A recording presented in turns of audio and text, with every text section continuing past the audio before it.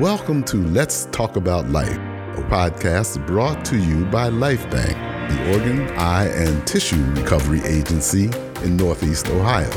Donation can be a complicated subject, but it is really all about life. So spend a few minutes as we unravel the complexities of donation. So come on, let's talk about life. After a night out, Rochelle Obuji and her then husband came home to the unthinkable. Fire engines, ambulances. Her house was on fire and her 3 daughters were inside.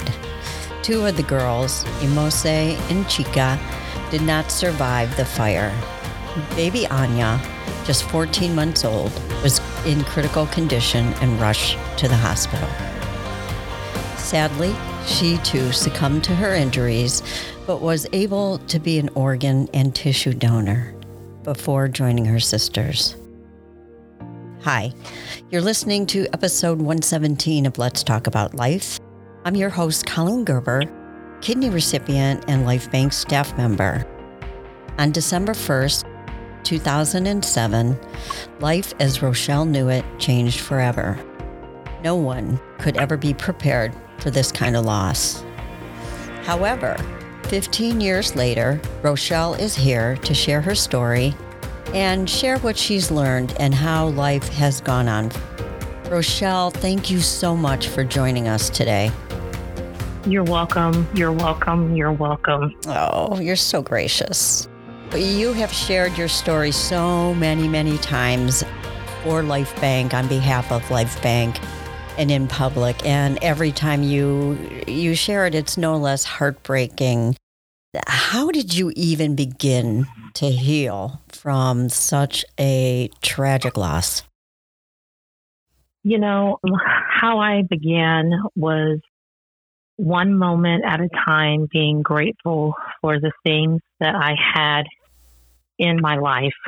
I was grateful for the things that I had in my life that were still there, not just focusing on the things that were gone, but looking at the things that I still had. And that was the beginning of my journey.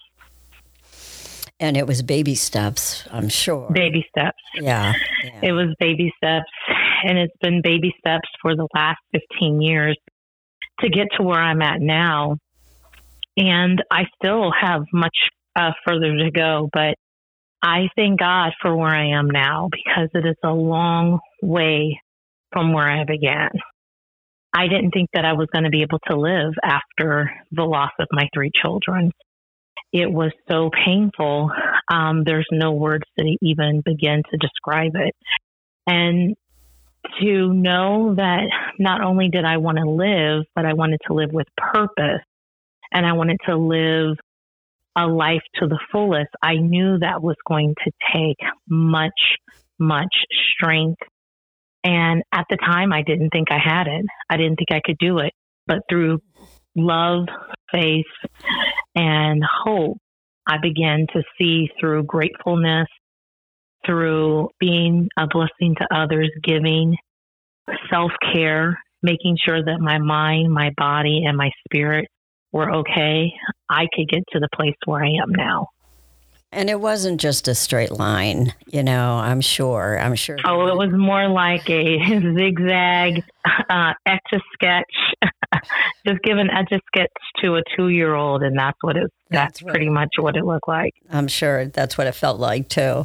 Absolutely. Looking back 15 years, what happened with your girls, do you view that differently, or have you changed how you look at that? I think that I can look at it from a perspective of not just traumatic loss, but what things I was able to gain from the strength of overcoming such a loss. And they call that post-traumatic growth. And I think I look back on what happened with different lenses, both in the natural and in the spiritual. I look and see that there was growth in me that could only take place with going through the things that I went through. Now, if you ask me, do you want to go through that again? Absolutely not. But the strength that I've garnered and the lessons that I learned about people, life, and love from that, there's nothing to compare that experience. I hope that makes sense. Yeah, absolutely.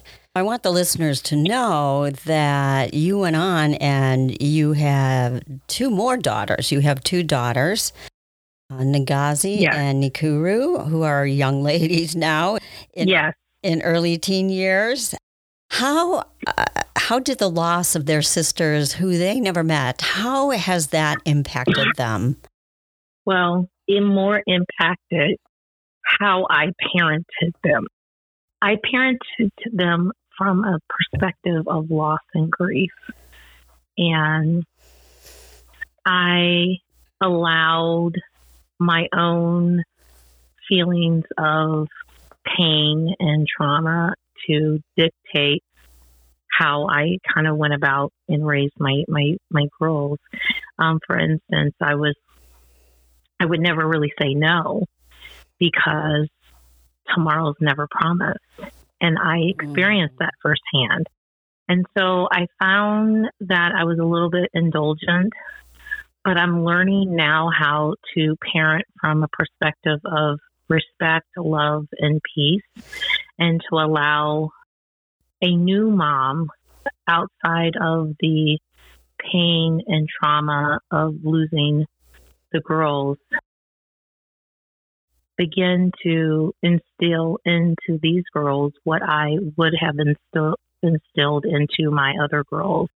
And that is values of love, respect, boundaries.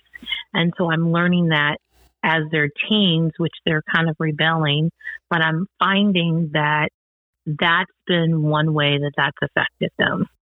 I think that, knowing that you came after kids who died, my youngest daughter asked me, being the youngest of 5, Mom, would you have even had me if Anya and Chica and Imose would have lived?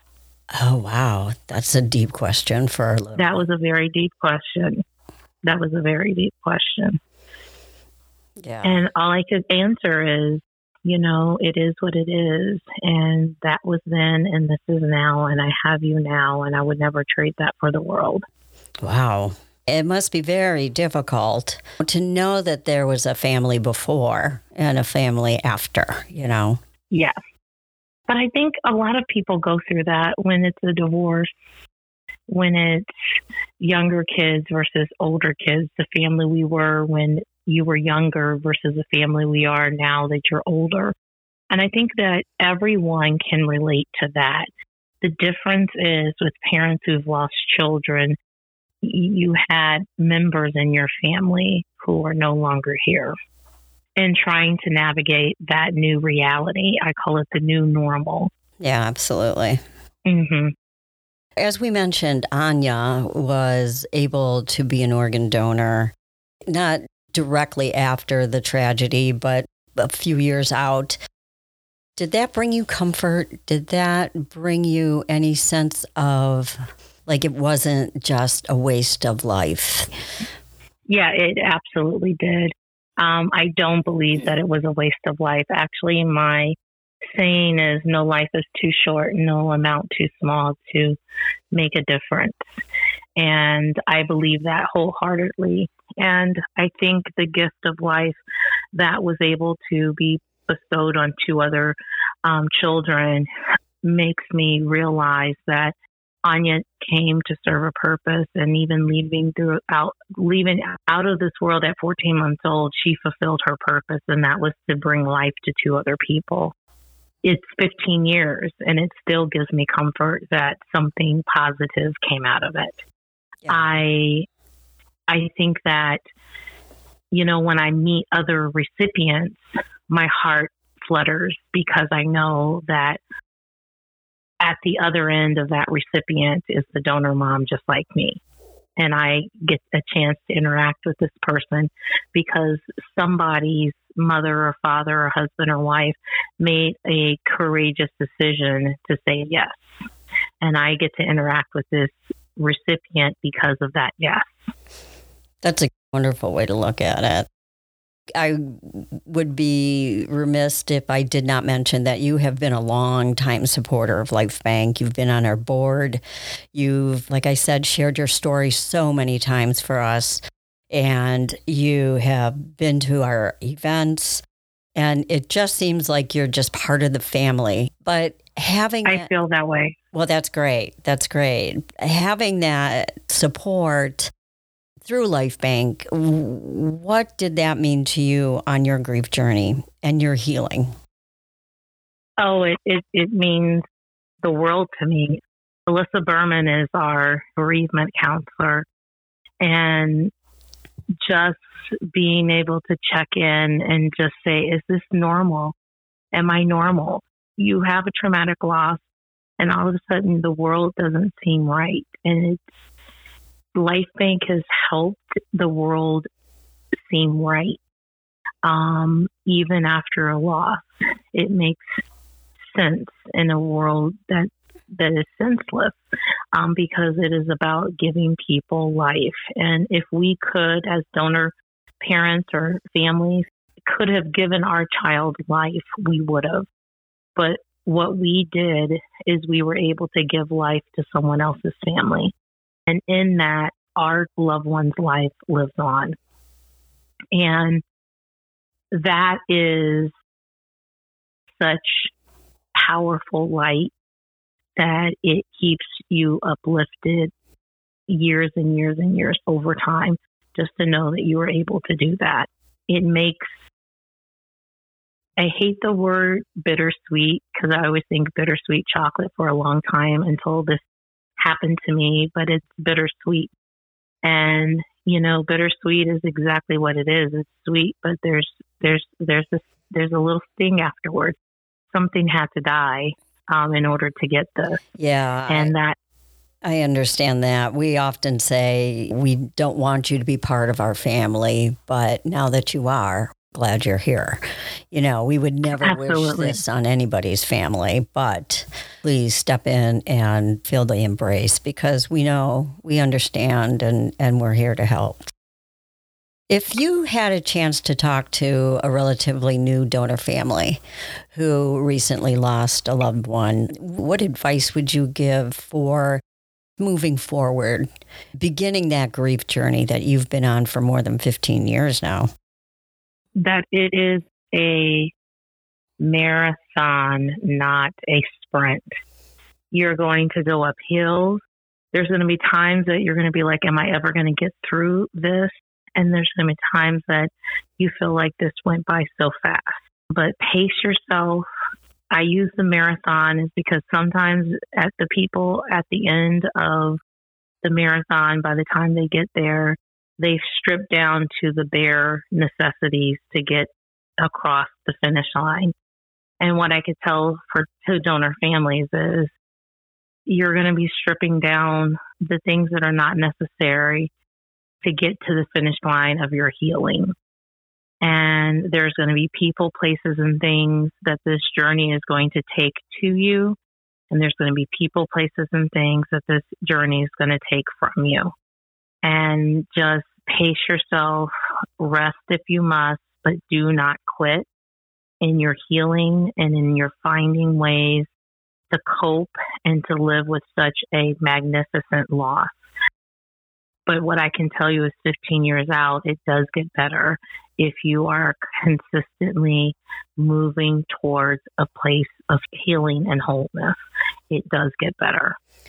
And I think it's important to note that we're not talking about healing as getting over or forgetting about the loss and the tragedy. I always say moving forward with. Yeah. You never get over. I'm constantly being healed. I'm not fully healed from the death of my girls, but I'm consistently moving closer towards a place of healing. And I always say it's moving forward with. I don't forget. I don't move forward and they're behind. you take all of yourselves with you as you grow older. You don't leave, your 20-year-old self like in the 20s just partying. You bring that 20-year-old self with the 30-year-old self and the 40 and the 50. And I say you bring that part of your life and those people, places, and things in your life, in your loved one's life, you bring them forward with. And they get intertwined into your new life. So it's not like it's two separate stories. It's one story interwoven with one another. It's like you said, your new normal, your new every day. Yeah. Rochelle, is there anything you want to share or add that I didn't ask you? I just want to be able to help any family that is going through the loss of a loved one and came into a donor family, just to know that there's help. Life Bank has help and will get you to the places of help if you need it. Rochelle, thank you for spending time with me and for all you've done for Life Bank. We consider you a sister. And again, it's one of those things where we wish we didn't have to get to know you, but we're so glad we did. Thank you. We hope you found today's episode informative and inspirational. You can save lives simply by going to lifebanc.org and registering your donation decision. You can catch Let's Talk About Life on Apple Podcasts, Google Podcasts, Spotify, but you can always find it at lifebanc.org. We thank you for listening, and we hope you come back next time. And come on, let's talk about life. Thank you for listening to Let's Talk About Life. If you have questions about today's podcast, reach out to us at info@lifebank.org. Take a few minutes to do something heroic and register to be an organ donor by saying yes at lifebank.org. Literally, someone's life is dependent on it.